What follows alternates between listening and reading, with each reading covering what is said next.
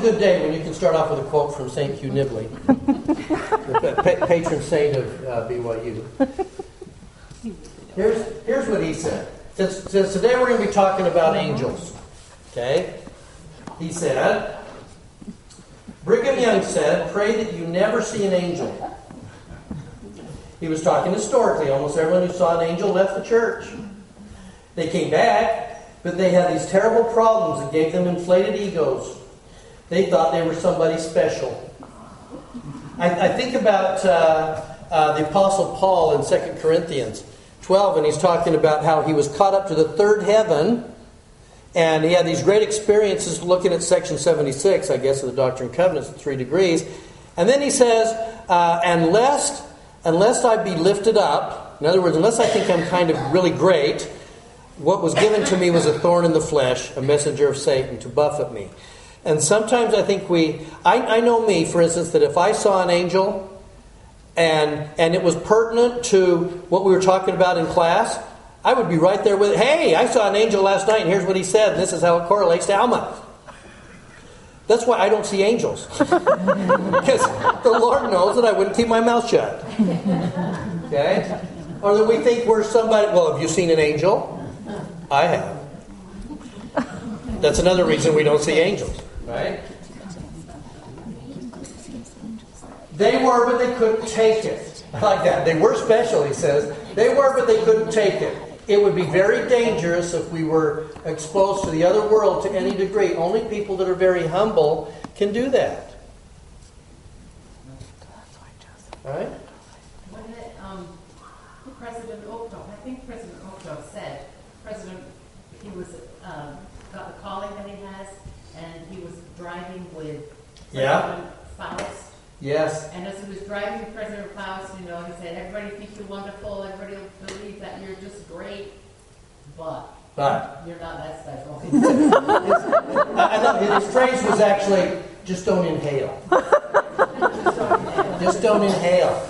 In other words, so be aware of that. They're going to love you, but just don't inhale. Yeah. Our Sunday school teacher yesterday gave this quote. He said that if you pray for angels, if they come, they're just going to quote Scripture anyhow. So just read your Scripture. Yeah, exactly right. Okay? We're going to kind of get there in a second. He says we can't do that. We're not that humble. All right? Now, the other thing, though, that I think becomes important, and this actually came from Wilford Woodruff.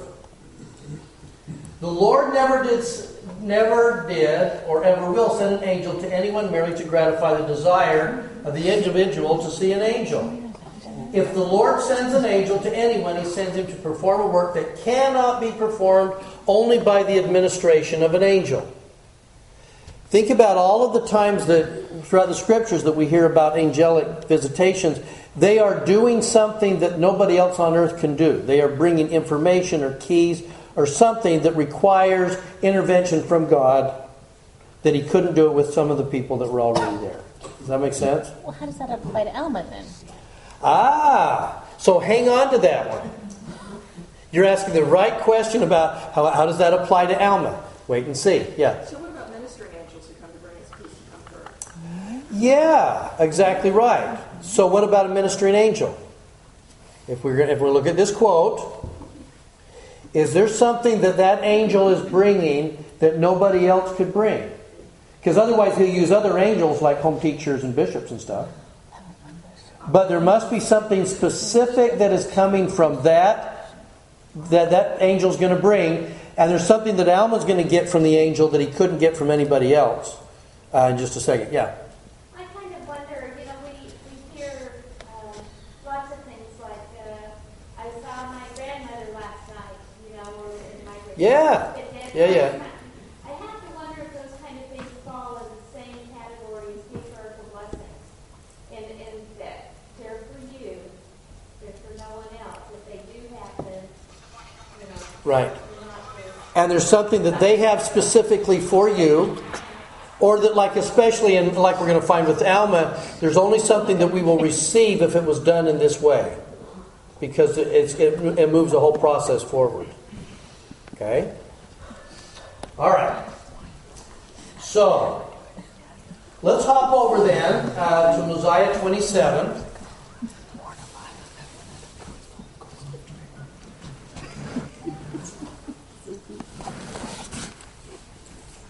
Oh, and this actually gives us a chance to answer a question that we had last week. I ran across this. We were talking about the fact that when there's an alternate religion of priestcraft that's sitting alongside the true gospel, that priestcraft itself has to, it grows on being able to money and pride and growth, and it cannot live next to the gospel.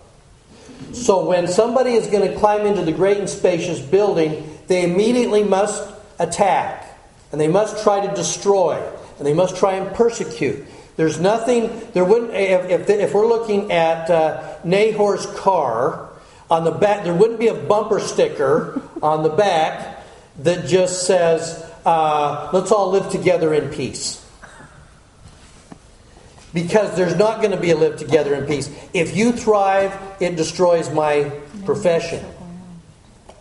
So I must attack.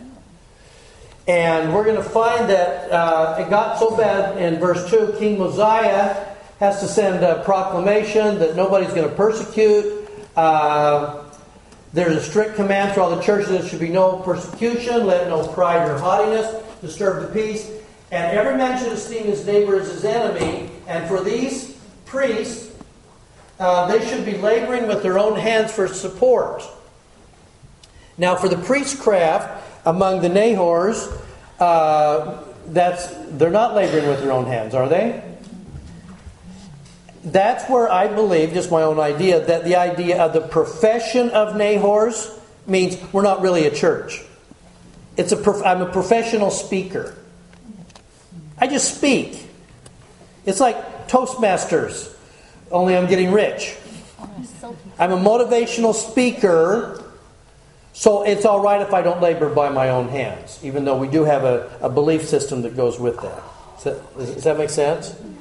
Okay, now, that's why I said, oh, wait a minute. So these Nahors then are going to... Basically like all Christians. Well, at least it was back then.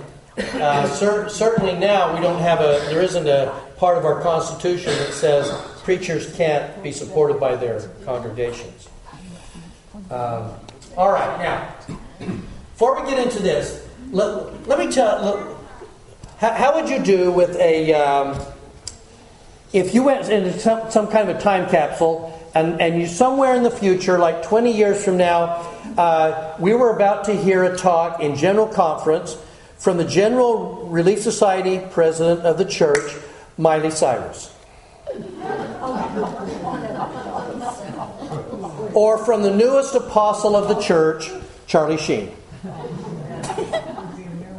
It would be a miracle, wouldn't it? In both cases. Why? Oh, we just can't even picture that somebody would be like, really? Well, they would have had to change their names. First of all, they need a different name. Paul, it had to be different. It would be so weird. We have to. Oh, yeah, okay, that's true. Yeah, instead of being Justin Bieber, it might be Justinian or something. I don't know. Our newest apostle. They have the opportunity to change, though. Well, certainly they do. They have the opportunity to change. How are we with their change? How are we if they change? Fine. Would we be a little suspicious? Maybe. You ever had a convert show up with a bunch of tattoos? You go, maybe. I'm not sure. I have to watch. Okay. This is Alma. This is Alma.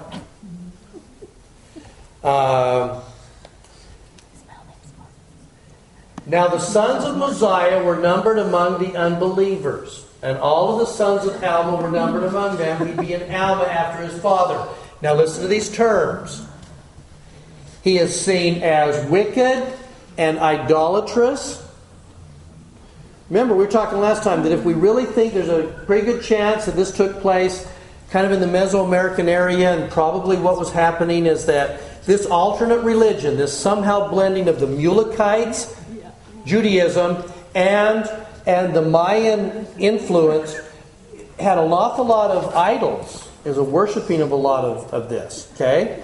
And so he's a very wicked man, idolatrous man. He's a man of many words. he did speak much flattery. Just a quick reminder, what was the difference between mockery and flattery? Mocking is You're an idiot. attacking them. Flattery is Everybody else is an idiot. attacking the people around you and lifting you up by putting them down. Okay? So my flattery is, as we've talked about before, flattery is really coming and saying, you're smarter than that Mormon stuff. I can't believe you still believe in angels. You're more intelligent than that. Come on. I expected more of you. They're dumb, you're not. So I have to mock everybody else around you to lift you up. Okay? Sounded very similar to current locals. Yeah. You know what? Our supporters are smarter than your supporters. I can't believe that you believe in that. We're smarter than that. Okay? It's a subtle thing, but it's based on our pride. Okay? So he's going to do much flattery. Therefore, he led the people to do out of manner of his iniquities. How come iniquities comes out of flattery? What is there about flattery that gives me carte blanche to sin? Pride. Why? What is there prideful about that? I'm above what? Any rules? I'm above the rules. Yes. The rules apply to the little people. I love one of the probably the number one barbecue place in the country, according to a lot of magazines, is Franklin Barbecue in Austin. Continually makes either the top one or two. And last time Cindy and I were there, and because we wanted to go eat, and it's like 11 o'clock, and I says, okay, how long of a wait are we looking at? And he says, we can probably get you in by 4 or 5. Okay. Guess not. But a 7 or 8 hour wait at Franklin's is not out of the ordinary. And I was reading recently that I don't know who the rapper was that did a concert in Austin and wanted to go get barbecue. And he shows up at Franklin and he goes right to the head of the line. People have been waiting about 7 or 8 hours. And to his credit, Mr. Franklin said, no, you go to the back like everybody else. But it's a sense that says, I'm better than everybody else. I deserve something different. And I can sin and it's okay, but you can't. That's flattery. Okay? All right. So he became a great hinderment to the prosperity of the church, stealing away the hearts. Keep that in mind, stealing, because there's going to be a word that he's going to use that is in some ways really related to stealing that I think is just perfect. Okay? Stealing away the hearts, causing much dissension.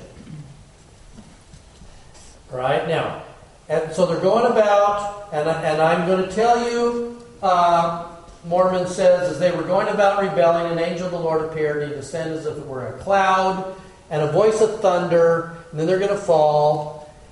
Now, this instance, one of the things that I like about this, Mormon has at his disposal a number of sources as he's doing his abridgment of this. So I'm sure that he has Alma's record at that time. I'm sure that he has Ammon and Aaron and Himni. I mean, he's got their records as well, what they saw, what they heard.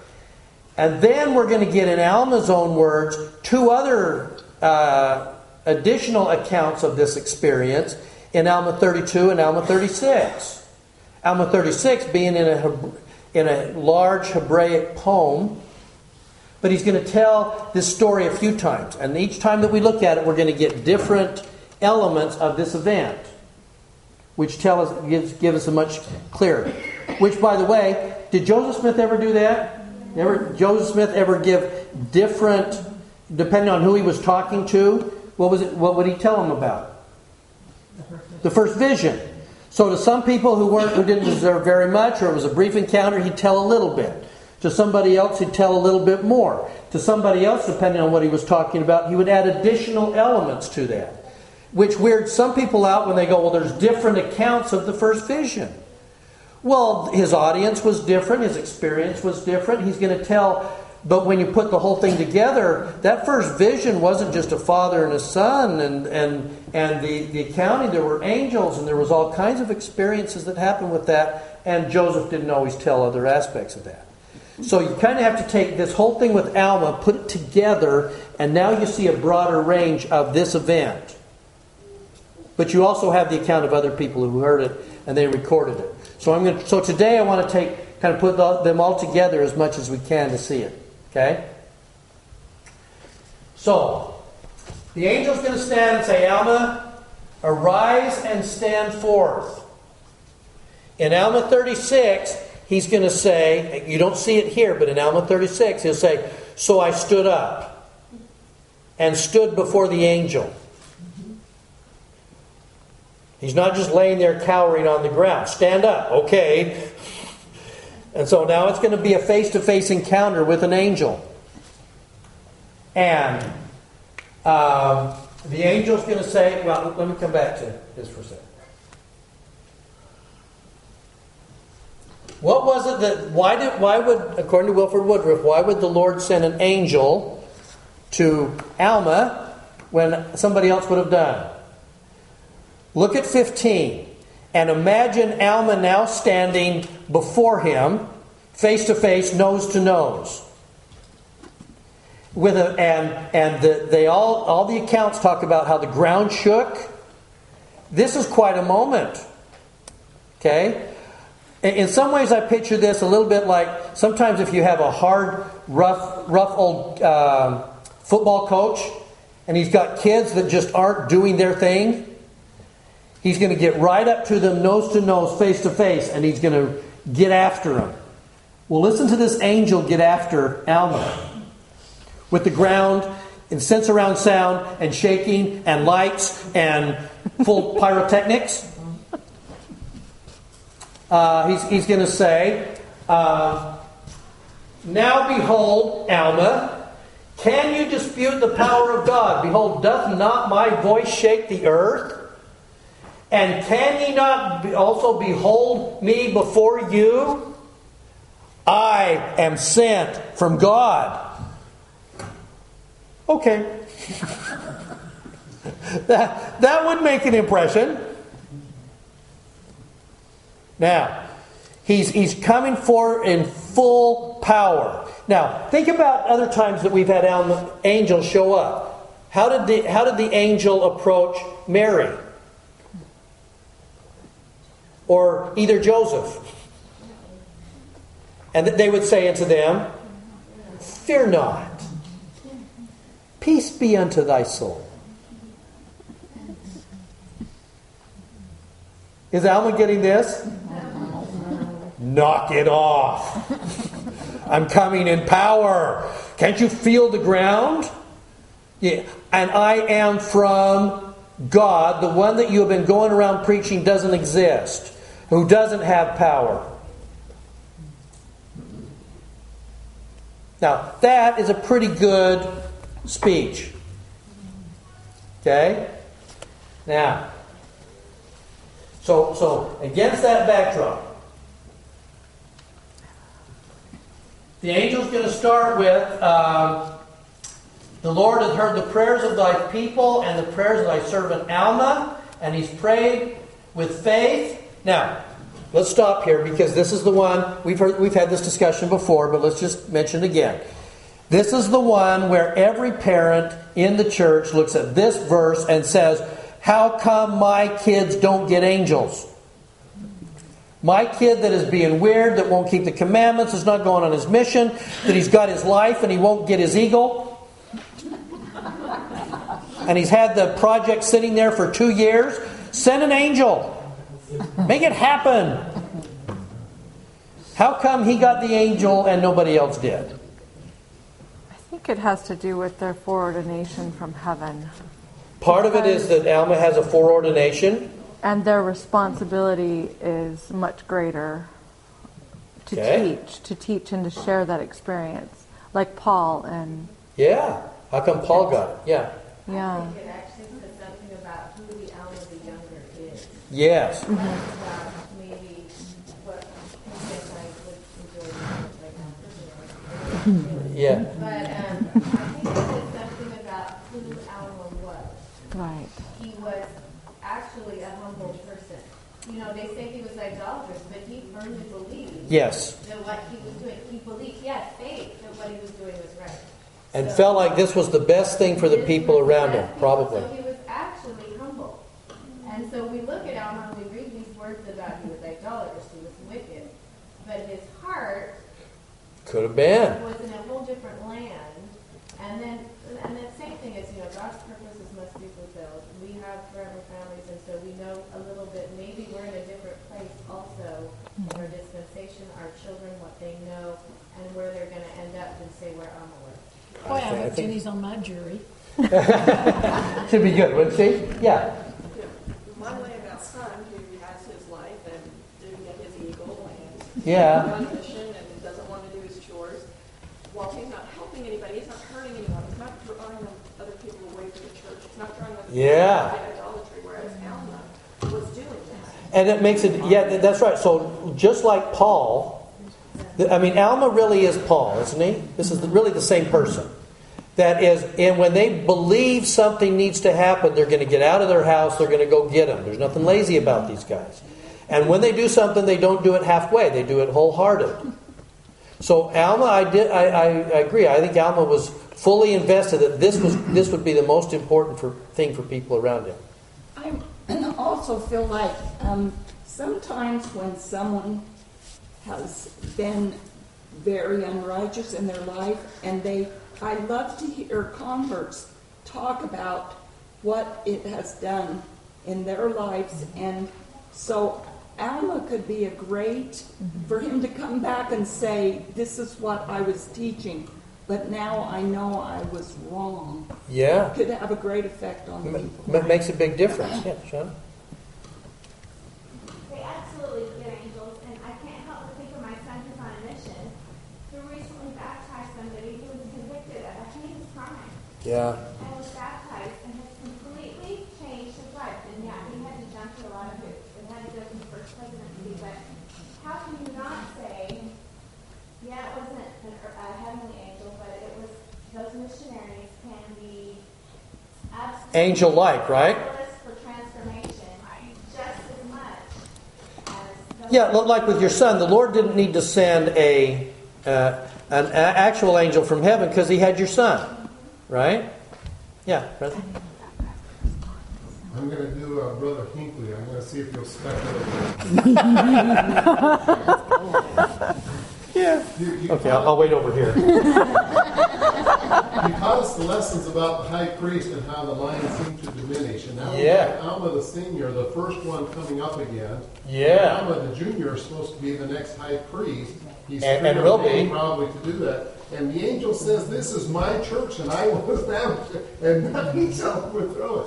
So I'm thinking of Alma in his Alma the younger in his position, Yeah. needed a wake-up call, and the church is saying, my church is not going to be destroyed, even though you're the one called. If you don't do it, Absolutely. you're out. Well, Find someone else. Or, Perfect. So here's my question then. What was Alma the elder actually praying for? Because this becomes really important. What was the actual question? What was he actually wanting? What was he actually desiring? Good of the church. For the good of the church. Because listen to what the angel's going to say to him. Now I say unto thee, bottom of 16, Alma, go thy way and seek to destroy the church no more, that their prayers, Alma, Messiah, that their prayers may be answered, and this even if what? You will be cast off. Now, Alma is going to tell you he translated that word in his head. In Alma 36, he didn't hear the word cast off. Alma heard the word what? Destroyed. That's how that translated in his head. Angel said cast off, according to the sons of Messiah probably. Alma heard, unless you are going to be destroyed. So what was Alma the older praying for? The preservation of the church. And Heavenly Father, if you need to take my son to do it, do it. If destroying my son means that the church survives, do it. Wow. Because Alma's being told, this church is going to survive. And it sounds a little bit like Jekyll and Kimball. This church will survive despite the mistakes of the missionaries. No. This church will survive, and even if you need to be destroyed to do it. And he could have said, and by the way, we're preparing the way for the Savior who's coming in less than 100 years. So I'm not going to let you destroy this. So I believe that for Mosiah and for Alma, it wasn't like save them at any cost. They said, we need them to be shown great power, and so that they can accept the truth. And if they won't, and if not, then what? If they have to be destroyed that the church survives, so be it. I think that's the message they were praying for. Sometimes as parents, if we were praying for an angel to come and shake up our son or daughter, might we be tempted to say, we want them to be saved no matter what? But then if you say, but you know what? If they do that and it's going to be destructive to the ward, are you willing to say, well then destroy my son? No, can't we find another way to do it? No, in this case, if they need to be destroyed, let that happen. That's what they were praying for. Okay? All right. Now, that said, let me bring you to the crux of this, because I think we're about to be taught a very powerful lesson about how we live our lives and how faith works. And we're going to see it through the eyes of Alma. And if we're going to rest everything in this lesson, here comes the major point that I hope that we walk away with today. Notice that how this is going to work. The angel in 14 is going to say, I've heard your prayers. We're going to answer. They want you to know, I've come to convince thee of the power and authority of God, that the prayers of the servants might be answered. 15, are you getting my point? Can you feel my voice? Can you face to face? Are you feeling the power of it? Okay. Now, at that moment, Alma is most teachable. You think Alma, the angel has Alma's complete attention. Okay, what do you want me to know? Listen to what he starts with, and it's not what you would necessarily think. You'd think, first of all, he'd say, just repent and knock it off. But he starts down an interesting road. And this, I think, is critical in the development of our faith and in the faith of our kids and our rising generation especially. Where does he start? Now I say unto thee, Alma, go and do what? Remember. Remember what? Remember the captivity of thy fathers in the land of Helam. In order to start you down the road, I need to teach you to remember.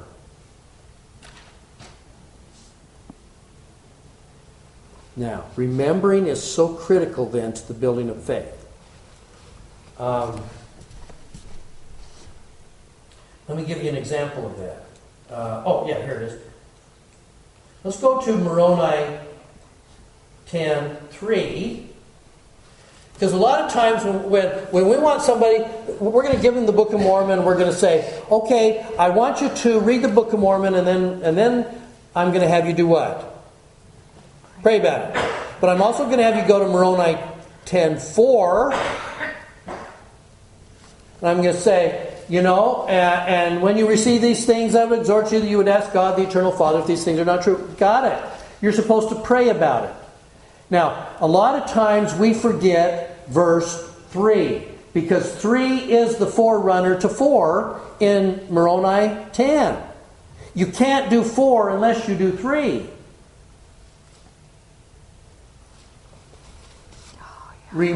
Behold, I would exhort you that when you shall receive these things, if it be wisdom and God, that you should read them, that you would do what? Remember. Remember what?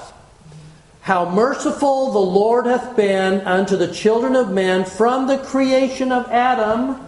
Okay, stop. if you have a convert sitting, or a potential convert sitting in your home, you're about to give them the Book of Mormon, what is he telling you they have to have faith in? What is the forerunner to the Book of Mormon? The Bible. He's saying, now, if you're trying to teach somebody who has no concept of God and no concept of all the merciful things the Lord has done from Adam down to the present day, and you say, now just read the Book of Mormon.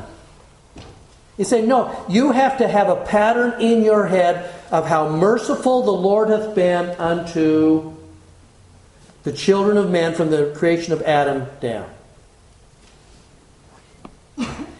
In this country, when we get to the 4th of July, and we're going to say this country is special, there's something about this nation. What do we have in our collective unconscious about this country?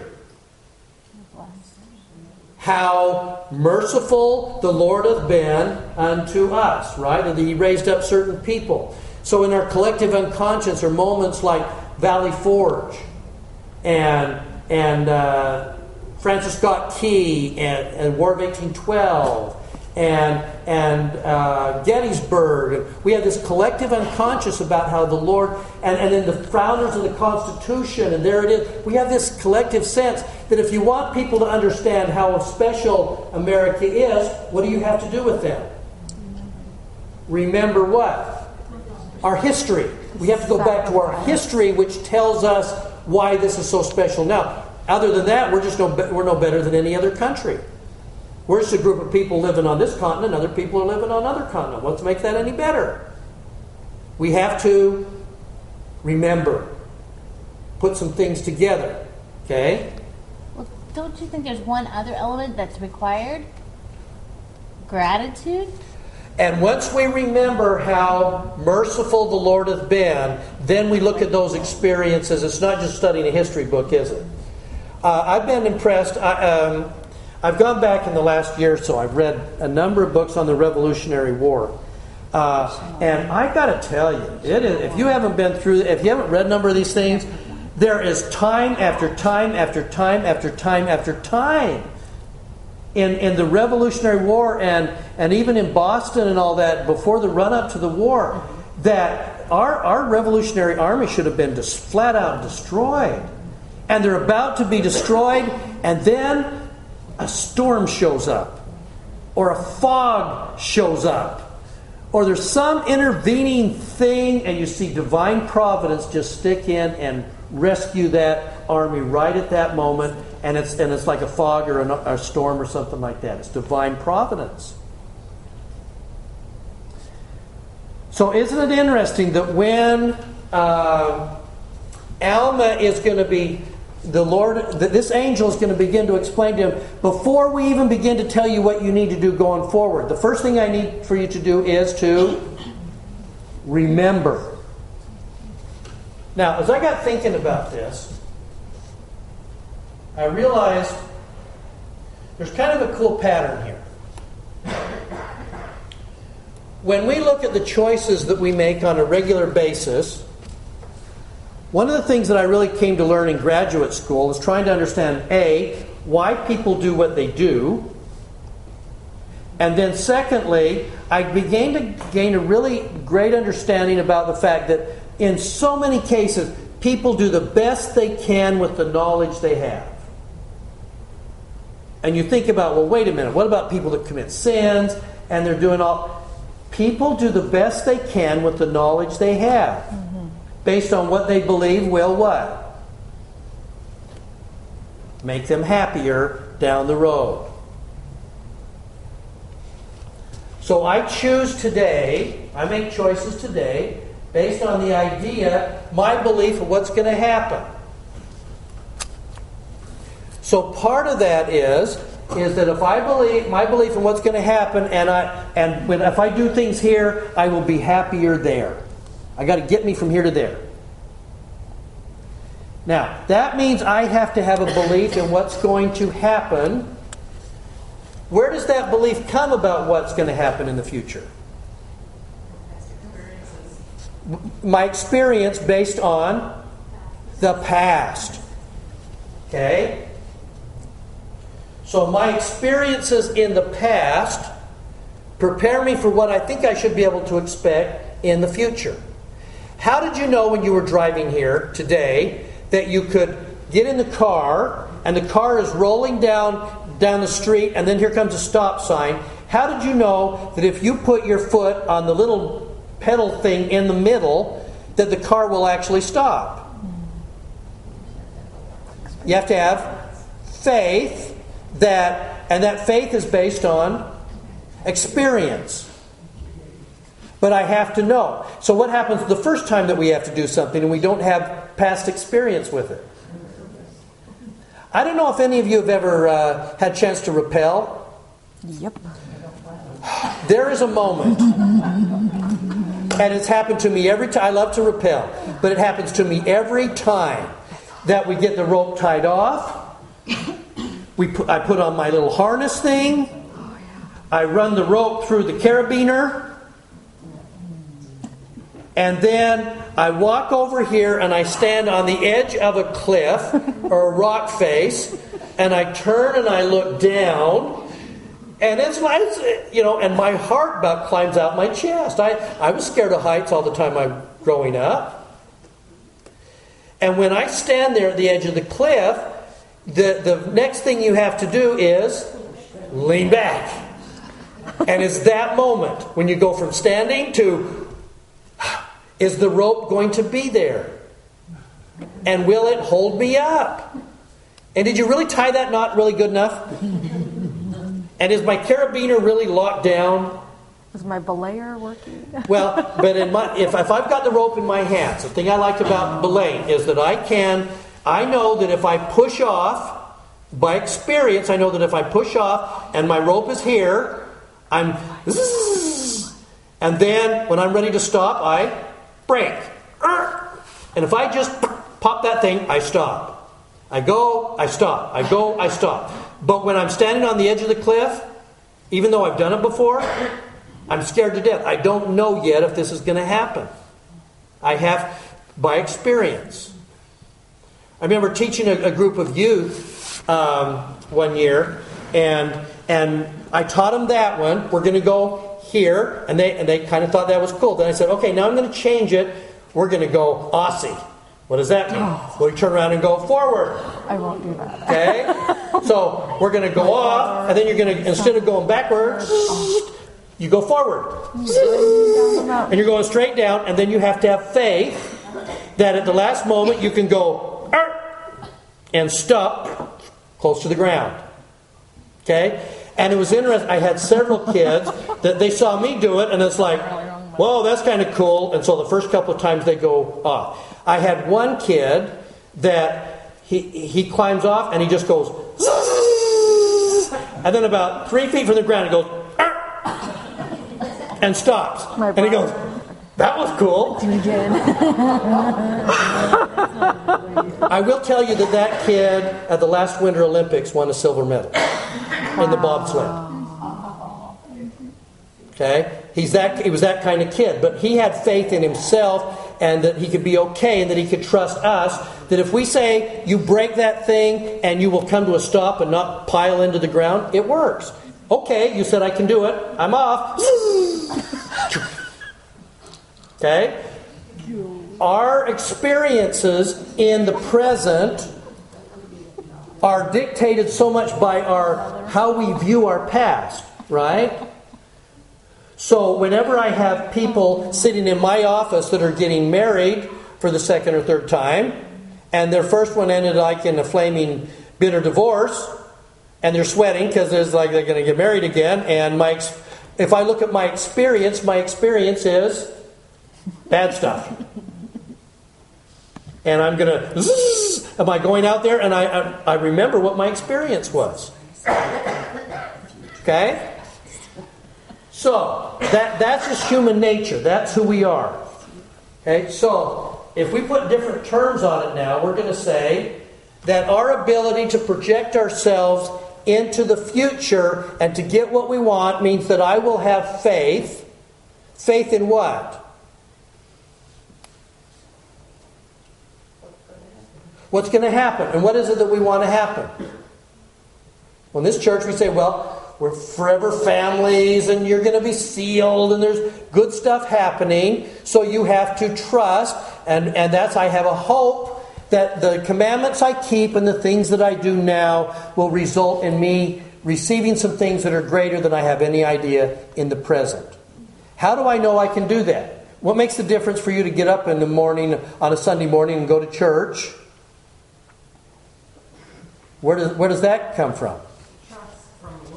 Yes, and where did that come from? Yeah. See, it comes from our past.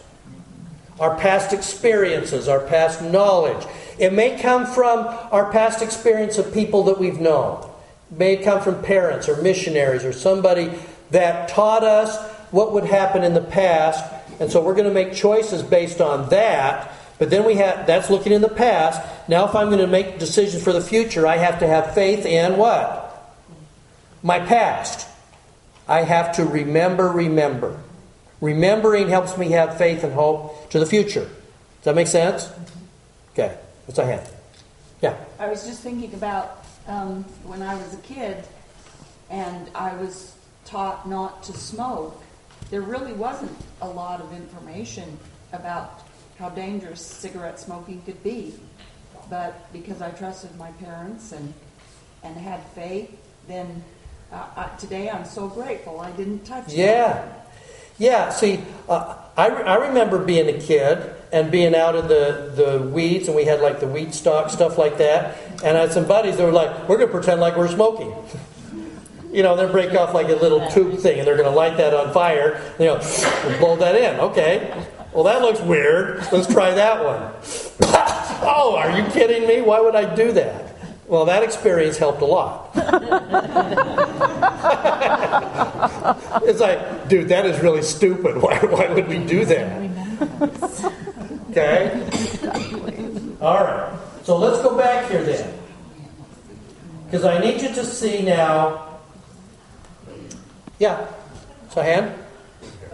Yes. I was back on the past experiences. Don't we sometimes have to have faith that our past experiences aren't going to be prologue, or it's actually blind faith, that if we do something differently from what we've done in the past, that we are going to have a different outcome? Yeah. We do. And there is that, and people will teach us and train us, but sometimes in that experience to say, I've always had whenever I've done this, I've always gotten hurt. So I'm going to do something different now. But I don't necessarily know for sure. I know that it isn't what I was doing before, but I'm going to do something different and change. I hope, I have faith this will be better. Okay? I used to marry guys that were really destructive and controlling. I think I'll marry a very passive guy and see how that works. Well, it turns out that doesn't work very well either. Just saying. Recognize that our faith depends on and works the fact that we have to have faith in the things that someone has said to us. Yeah. All through the scriptures that, angels come and say things, or prophets come and say things. And so we have to have faith in what they've said. But on the other side of that coin is we have to have faith in what they are going to say. Yeah. I could specifically note in here, but it's in this section of Alma, who have said, will you believe what I will say? Not what I've said, but what I will say. What's coming? I think it's a greater test of faith to say, well, we believe the next thing that the brother will say. Yeah. Here's where this becomes really dangerous, by the way. There is and we've talked about this a little bit before. There is a trend in Christianity, it's in Judaism, it's now and it's in Mormonism as well. And it's the trend towards, I almost say hysterectomy, hysterosity. We're trying to remove things. Yeah, maybe that's close. Hysterosity. And that is, we're going to say, you know what? We are more sophisticated. We're smarter than the people of the past. It's a flattery thing. So rather than believe in magic things, angels and plates and magic glasses and parting of seas and all those kind of stuff and men being crucified, can't we just see that as metaphors? There's a group, a blog group that I follow on Facebook, so I want to see where they're going, that says, you know what, can't we just get past the idea of a first vision? That's embarrassing. Yes, We're going to be in the church, but we're kind of past the idea that there was a miraculous thing that happened he just came to himself. He had kind of whether it was a dream or knowledge or a realization that he had a work to do. Can't we just accept that? Because it is kind of embarrassing to go to our colleagues and say, yeah, there was this boy and he saw two personages and they were God. And can't we just historically say, Joseph Smith didn't get gold plates. There weren't gold plates and angels and magic glasses. He had access to some writings and he was maybe an idiot savant. And he just wrote this over time. And he got it from Solomon Spaulding. Anyway, we'd want to get rid of what we have described as our history and just say, in the same way that a lot of Christians are saying, we want the historical Jesus. The History Channel and National Geographic is wonderful on the historical Jesus. What do they mean when they're saying the historical Jesus? It's the Jesus non-divine, without the miracles. Without the miracles. Not divine. He lived, he died. And without the miracles.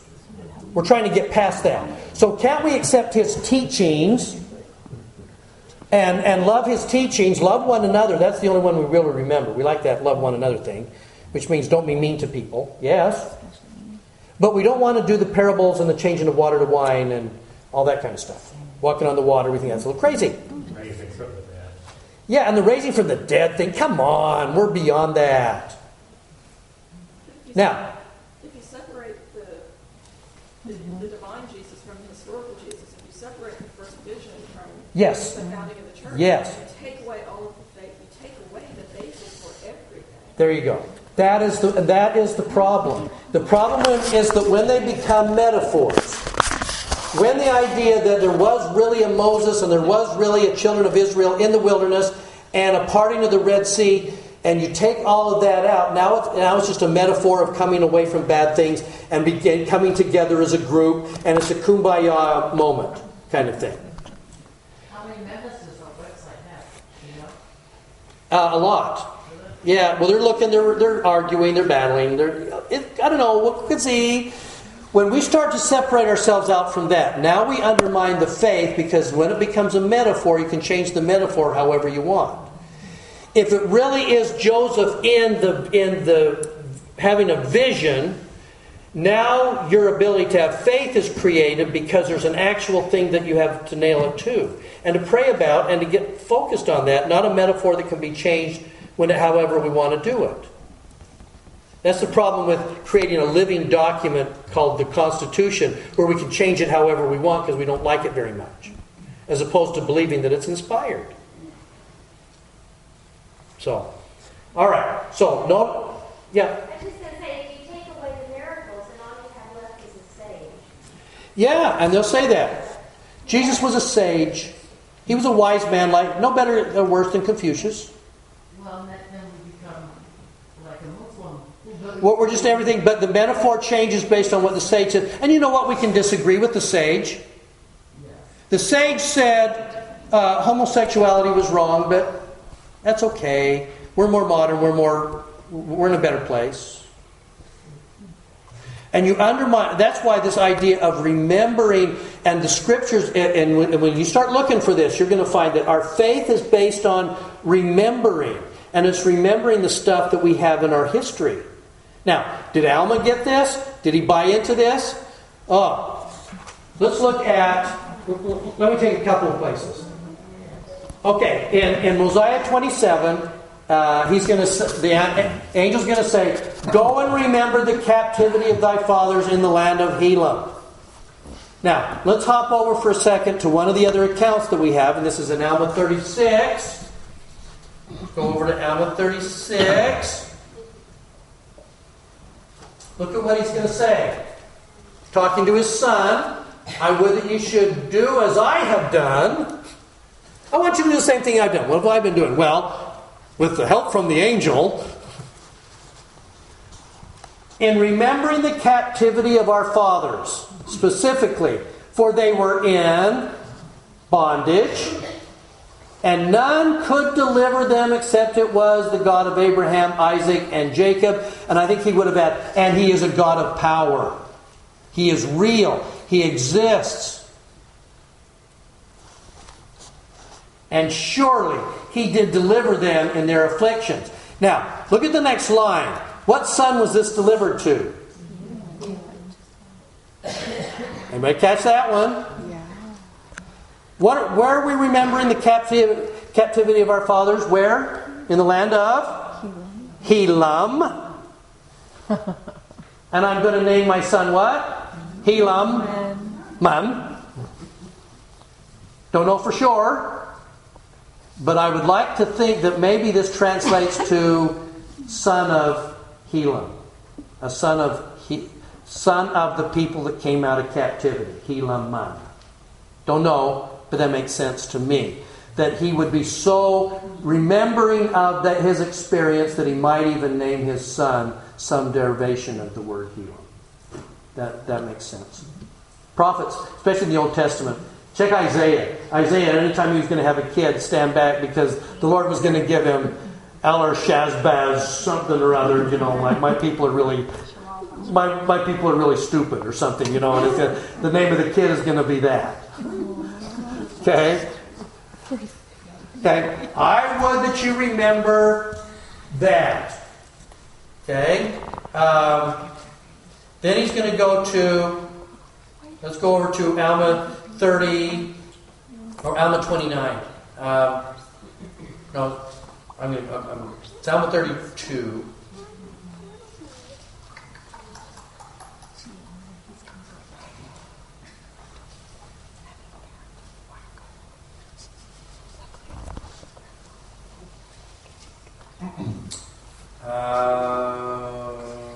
Not seeing it.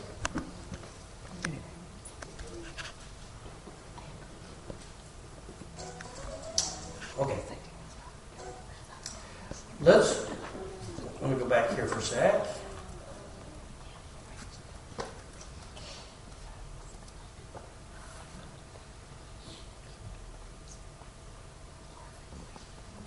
Let's go to Alma 29.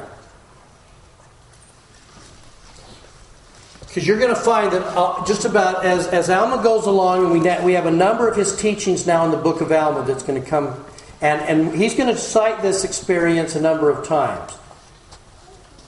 Verse 10 of Alma 29. Behold, when I see many of my brethren truly penitent and coming to the Lord, their God, then is my soul filled with joy. Then do I remember what the Lord has done for me. Look at 11. Yea, I also remember the captivity of my fathers. He really got this. Okay? For I surely do know that the Lord did deliver them out of bondage, and by this did establish his church. And the Lord of God of Abraham, Isaac, and Jacob did deliver them out of bondage. Yea, I have always remembered the captivity of my fathers. The same God who hath delivered them out of the hands of Egyptians, who did deliver them out of bondage. Okay? Marla, what about on Passover night? What is Passover about remembering? Being delivered from the bondage of the Egyptians. Yeah. And why would that night be different from all other nights? What are the... Because they were set free. Yeah, and why is the Lord so anxious that Passover, if you look at how it was originally done, the idea of Passover is really focused a lot on the youth. We want the kids to do what? Remember. Why? Because that's how faith is developed, right? Okay, now, let's pull from this one more here. Because this is the other layer I think we need to make sure that we get. Why is it so important we remember the captivity of our fathers? There's a pattern here. Who else is captive? Who else is in bondage? Everyone. We are. Ultimately, the whole idea of understanding and remembering the bondage and captivity, and so much of the Book of Mormon is about people in bondage and they're being brought free, is that we're trying to parallel what? Our own journey. That we are sinful, and that we need help, and that how are we going to be saved? Jesus Christ. Only Jesus Christ can do it. Only God can deliver us because He has the power to do it. So if I'm going to remember, I've got to go through this process of trying to remember how He did this and how this works. Okay? Comments on this so far? Does that make sense? Why it is that He would go back over and over this whole period of bondage. Okay, now. All right. Well, the time that we have remaining, let's go back to then. And let's talk about what happens. Because if we're not careful, we will see this as we have several 3-day conversions in the Scriptures, right? We have Alma, we have Paul, we have who else? Jonah. Yeah, there's a kind of a conversion. Yeah, I like that. Lamoni and his wife. Okay. We're saying, wouldn't it be nice if we could all of us just do like the 3-day retreat where we're going to do this, no matter what we've been doing, we're going to do the 3-day experience and we pop out on the other side and life is good. Okay? What all did Alma go through for 3 days and 3 nights? He says, I went through the experience of a damned soul. Okay, now, he's going to use a couple of words here that I like. When he comes out, he's going to say, when he finally wakes up, and I've had this experience, and Lamoni will do kind of the same thing. We're going to talk about him next semester. The Lord said unto me, this is part of this vision. We don't have it recorded other than this. Marvel not that all mankind, men and women, must be born again, changed from their carnal and fallen state, like you, to a state of righteousness, being redeemed. Thus they become new creatures, and unless they do that, they can no wise inherit the kingdom of God. Now, listen to his verbiage when Alma talks about this experience. Because we talked about the fact that he was going about stealing the hearts of the children of men. Right? If I steal something, I take something that is not mine.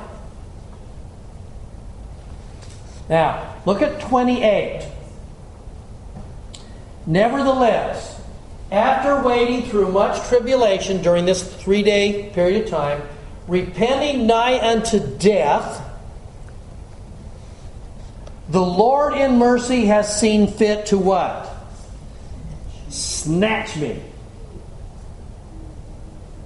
Now, I went on a little search here. I love that word snatch. The Hebrew word for snatch, as close as I could get to it, was pluck. Or it was the Greek word, sorry. And John's going to sort of use that. I give unto them eternal life, and they shall never perish, neither shall any man pluck them or snatch them from my hands. So you get this sense, he's in a really bad place, and what is the Lord going to do? He's going to reach in and pluck, snatch, grab, pull from what? Where was Alma pulled from? Chains of hell. Yeah, he was in this really awful place. I'm about to die spiritually. I could be cast off. And he says, the Lord snatched me. Now, I don't know how often, if you think in your life, think about when people are going to, I joined the church. Or I'm going to be converted to the church. Or I gained a testimony. Or I received my endowments. I've gone and I've done these things and now I'm a better person for it. What term is he using? I was snatched. grabbed, plucked. Oh, Jerusalem, Jerusalem, how I would like to snatch you from the things that you're doing and pull you close as a hen gathers her chicks. You ever done that with your kids? You ever snatched them out of the road? I think it's that sense of saying the Lord will intervene if you will let Him, and He will grab you from your road where you are, snatch you and pull you back to safety. That's the imagery. Well, it goes back to my reflection on who Alma was as a person. It took 3 days and it was miserable, but He allowed it to happen. Yeah, in fact, and He's going to give you, let's go back to, in the time we have remaining, let's go back to Alma 36. I started to actually, I was going to use this slide, but I won't do it. But let me just say that there are a number of great studies about all of Alma 36 is one poem. It goes from beginning to end. It's chiastic in that it parallels all the way through the entire chapter. It's an amazing thing. It's where we first discovered chiasmus, that Hebrew parallelism. We found it in Alma 36. That's what unlocked it for everybody else. Brother John Welch did that. Now, he's going to say, listen to the terms he used. I was going about trying to destroy the church. The angel says, arise, and I arose and stood up. If thou wilt be destroyed, seek no more to destroy the church. Then he's going to start going, verse 12. Now, he fell to the earth. He doesn't hear the rest of what's being said. I was racked with, listen to the words of 12, eternal torment. My soul was harrowed up. Now, we're just talking about the power of remembering, right? I need you to see the parallel. There's always another side to this. The remembering, when we remember the things that the Lord has done in mercy for us, that helps build our faith. Is there another type of remembering that does just the opposite? How does the eternal torment happen? How is it that we end up feeling all the pains of a damned soul? It's the guilt, and in order to have our guilt, we have to remember. So the remembering cuts both ways. Remembering the mercy is true, but also if I remember my sins, that's what causes the torment. Okay? And he's going to say, verse 13, I did remember all my sins and iniquities, for which I was tormented with the pains of hell. The pains of hell is remembering our sins. I saw that I had rebelled against my God and that I had not kept His holy commandments. And then he's going to say, 14, I had murdered many of His children, or rather led them into destruction. Yea, in fine, so great had been my iniquities, that the very thought of coming into the presence of my God did rack my soul with inexpressible horror. I just laugh when you start dealing with people that it's about diversity and every road leads to God. Every road will bring you into His presence. It doesn't matter what religion you are, or even if you have no religion. Every one of you will just end up in the presence of God, and it really will be in an eternal kumbaya. Don't you think, though, that we have to say that? I mean, I come from a very, like I said, atheistic family, and I have to be that. I have to smooth it out that way. Yeah, but the reality is, if we start taking people that have willfully sinned, and we say, guess what? You're going to get to someday, we're going to pick you up, and we're going to stand you right in the presence of God. Won't that be wonderful? With the full understanding that what you did was sinful, the full understanding of how bad you did what, how many of His commandments you broke, and now I'm going to stand you in the presence of God, and you're going to love it. Yeah. And in essence, that would be hell. The description of hell is having to stand in the presence of God with a full knowledge of your sins. That's hell. It's not a place of burning. The burning is having having to do exactly what he's saying. The very thought of coming into the presence of my God did rack my soul with inexpressible horror. That's hell. And he had that. So he's going through all this, and now for the first time, he's really understanding clearly how off the track he was, and how destructive he was, and this was the church of God, and he was fighting to destroy it, and fighting of everything that his dad had tried to teach him, and now suddenly he got it. That's hell. Isn't that merciful that you do have a certain degree of authority? The mercy of God is not to bring you into his presence. That's the mercy. I love you so much, I won't put you in my presence until you're ready to handle that presence. And guess what? Eternally, I may never bring you into my presence so that you, because if I'm going to say eternally you will be around me, that's eternal hell. The most eternal, wonderful thing that he does is put people in the telestial kingdom rather than live in the celestial kingdom with him, in a place that they are not, that they don't have enough light to handle. I was thinking of my dad, who was totally inactive and off doing all kinds of crazy things. And when the missionaries would come to visit him, he would just, Yeah. And even though he'd been endowed in '69, he was never back to church. And so when he was dying, we asked if he wanted to be buried in his temple for him. He was like, no. No. I don't want to be there. Yeah. I've mentioned before, and I'll just say it again because some of you haven't heard me say this, is that I had a client who had a dream, and I believe it was a vision. It was very simple. And again, she just saw a large field with all kinds of people standing there, and she saw the Savior coming down. And she saw a large group of people that immediately wanted to get as close to the Savior as they could. And then she saw another group standing over here that wanted a little distance, and they're just watching. And she saw another group, about a third, she said, that just turned and ran. And I thought, there's sick coming. That we choose where we want to be. Hell has an exit. If we want to go there, we can go there. But if we want to stay in there, we'll go where we're comfortable. Now, notice at the end of this, he's going to say, so the very thought of coming into the presence of my God did rack my soul. 17, it came to pass that I was racked with torment. I was harrowed up by the memory of my many sins. And in the middle of that, he remembers one other thing. I heard my father prophesy concerning the coming of one Jesus Christ, the Son of God. Now, as my mind caught hold of this thought, I said, "O Jesus, thou Son of God." Now, when I thought this, I could remember my pains no more. That idea of snatching, that sounds like, that's not like a slow retrieval, is it? A very carefully, slowly pull you out. A snatch is a grab. It's come and get you.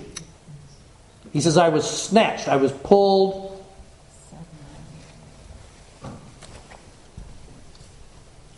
And then he's going to say, when I thought this, I could remember my pains no more. And then look at 22. Methought I saw, even as our father Lehi saw, God sitting on his throne, surrounded by numerous concourses of angels, in the attitude of singing and praising God. And then this one who did not want to be in the presence of God says what? My soul longed to be there. If you know where you are, if you want to know where you are at the moment, and it's this moment. If I told you that the Savior was now waiting in the lobby out there, would you have a longing to be there, or would you run out the other door? That probably gives you some idea of how you see you.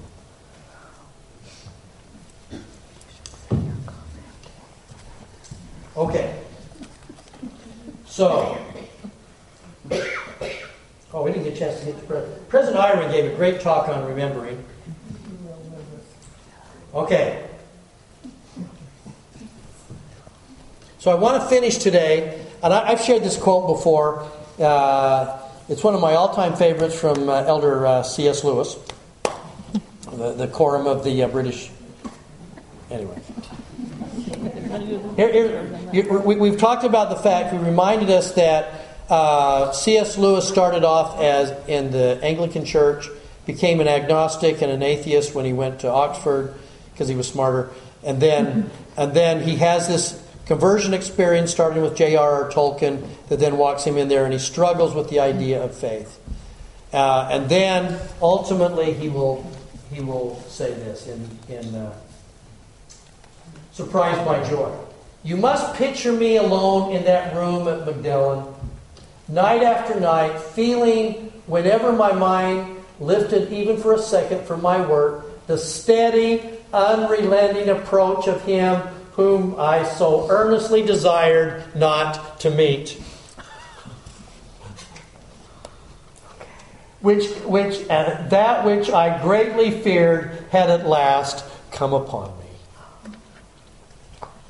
In the Trinity term of 1929, I gave in and admitted that God was God and knelt and prayed, perhaps that night, the most dejected and reluctant convert in all England.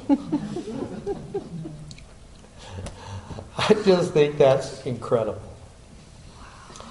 I was listening last night. You can go to YouTube and you can get, we have one of the surviving BBC broadcasts that C.S. Lewis did from which Mere Christianity was taken.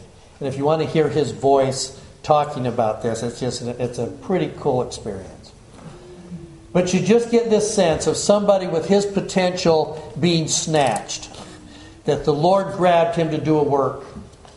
And sometimes as converts we are reluctant. We go kicking and screaming into sainthood.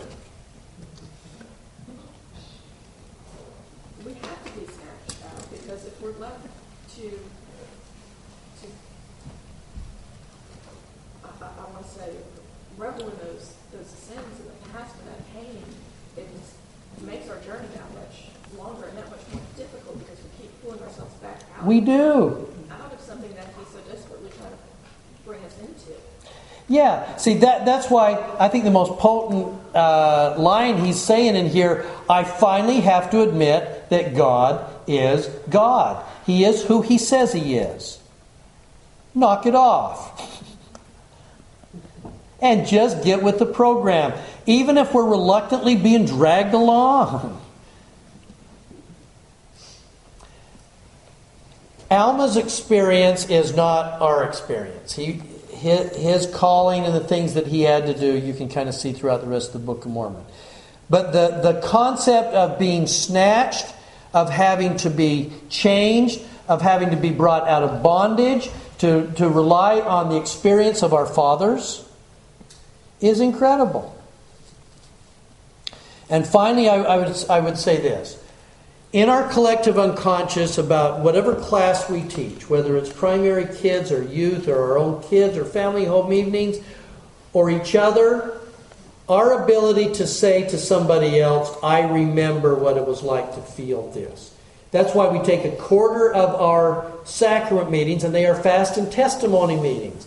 The idea of a fast and testimony meeting is to remember what merciful things the Lord hath done unto the children of men. Specifically me, and I have a testimony, and I know it's true. And we share that consciously with everybody else. Yeah. It would say too that all this focus that we've had recently on just renewing our commitment to making the Sabbath a holy day. Yes. I feel like that's also a call for us to take that time to stop and remember. Yeah. Because we maybe don't do it enough, and they're recognizing that it's something that we need to redirect our effort for. Yeah. And remember is in our prayer. That I will remember Him and keep His commandments. Why? Because I remember Him. It's a remembering process. Anyway, I bear you my testimony that I remember. I remember what it was like to initially have a testimony. I remember what merciful things the Lord hath done for me in spite of my follies and stupids. And I remember what great things He's done for my fathers. In my own family and in our church family and in your families, I remember. And that builds my strength. And I leave that testimony with you in the name of Jesus Christ. Amen. Amen.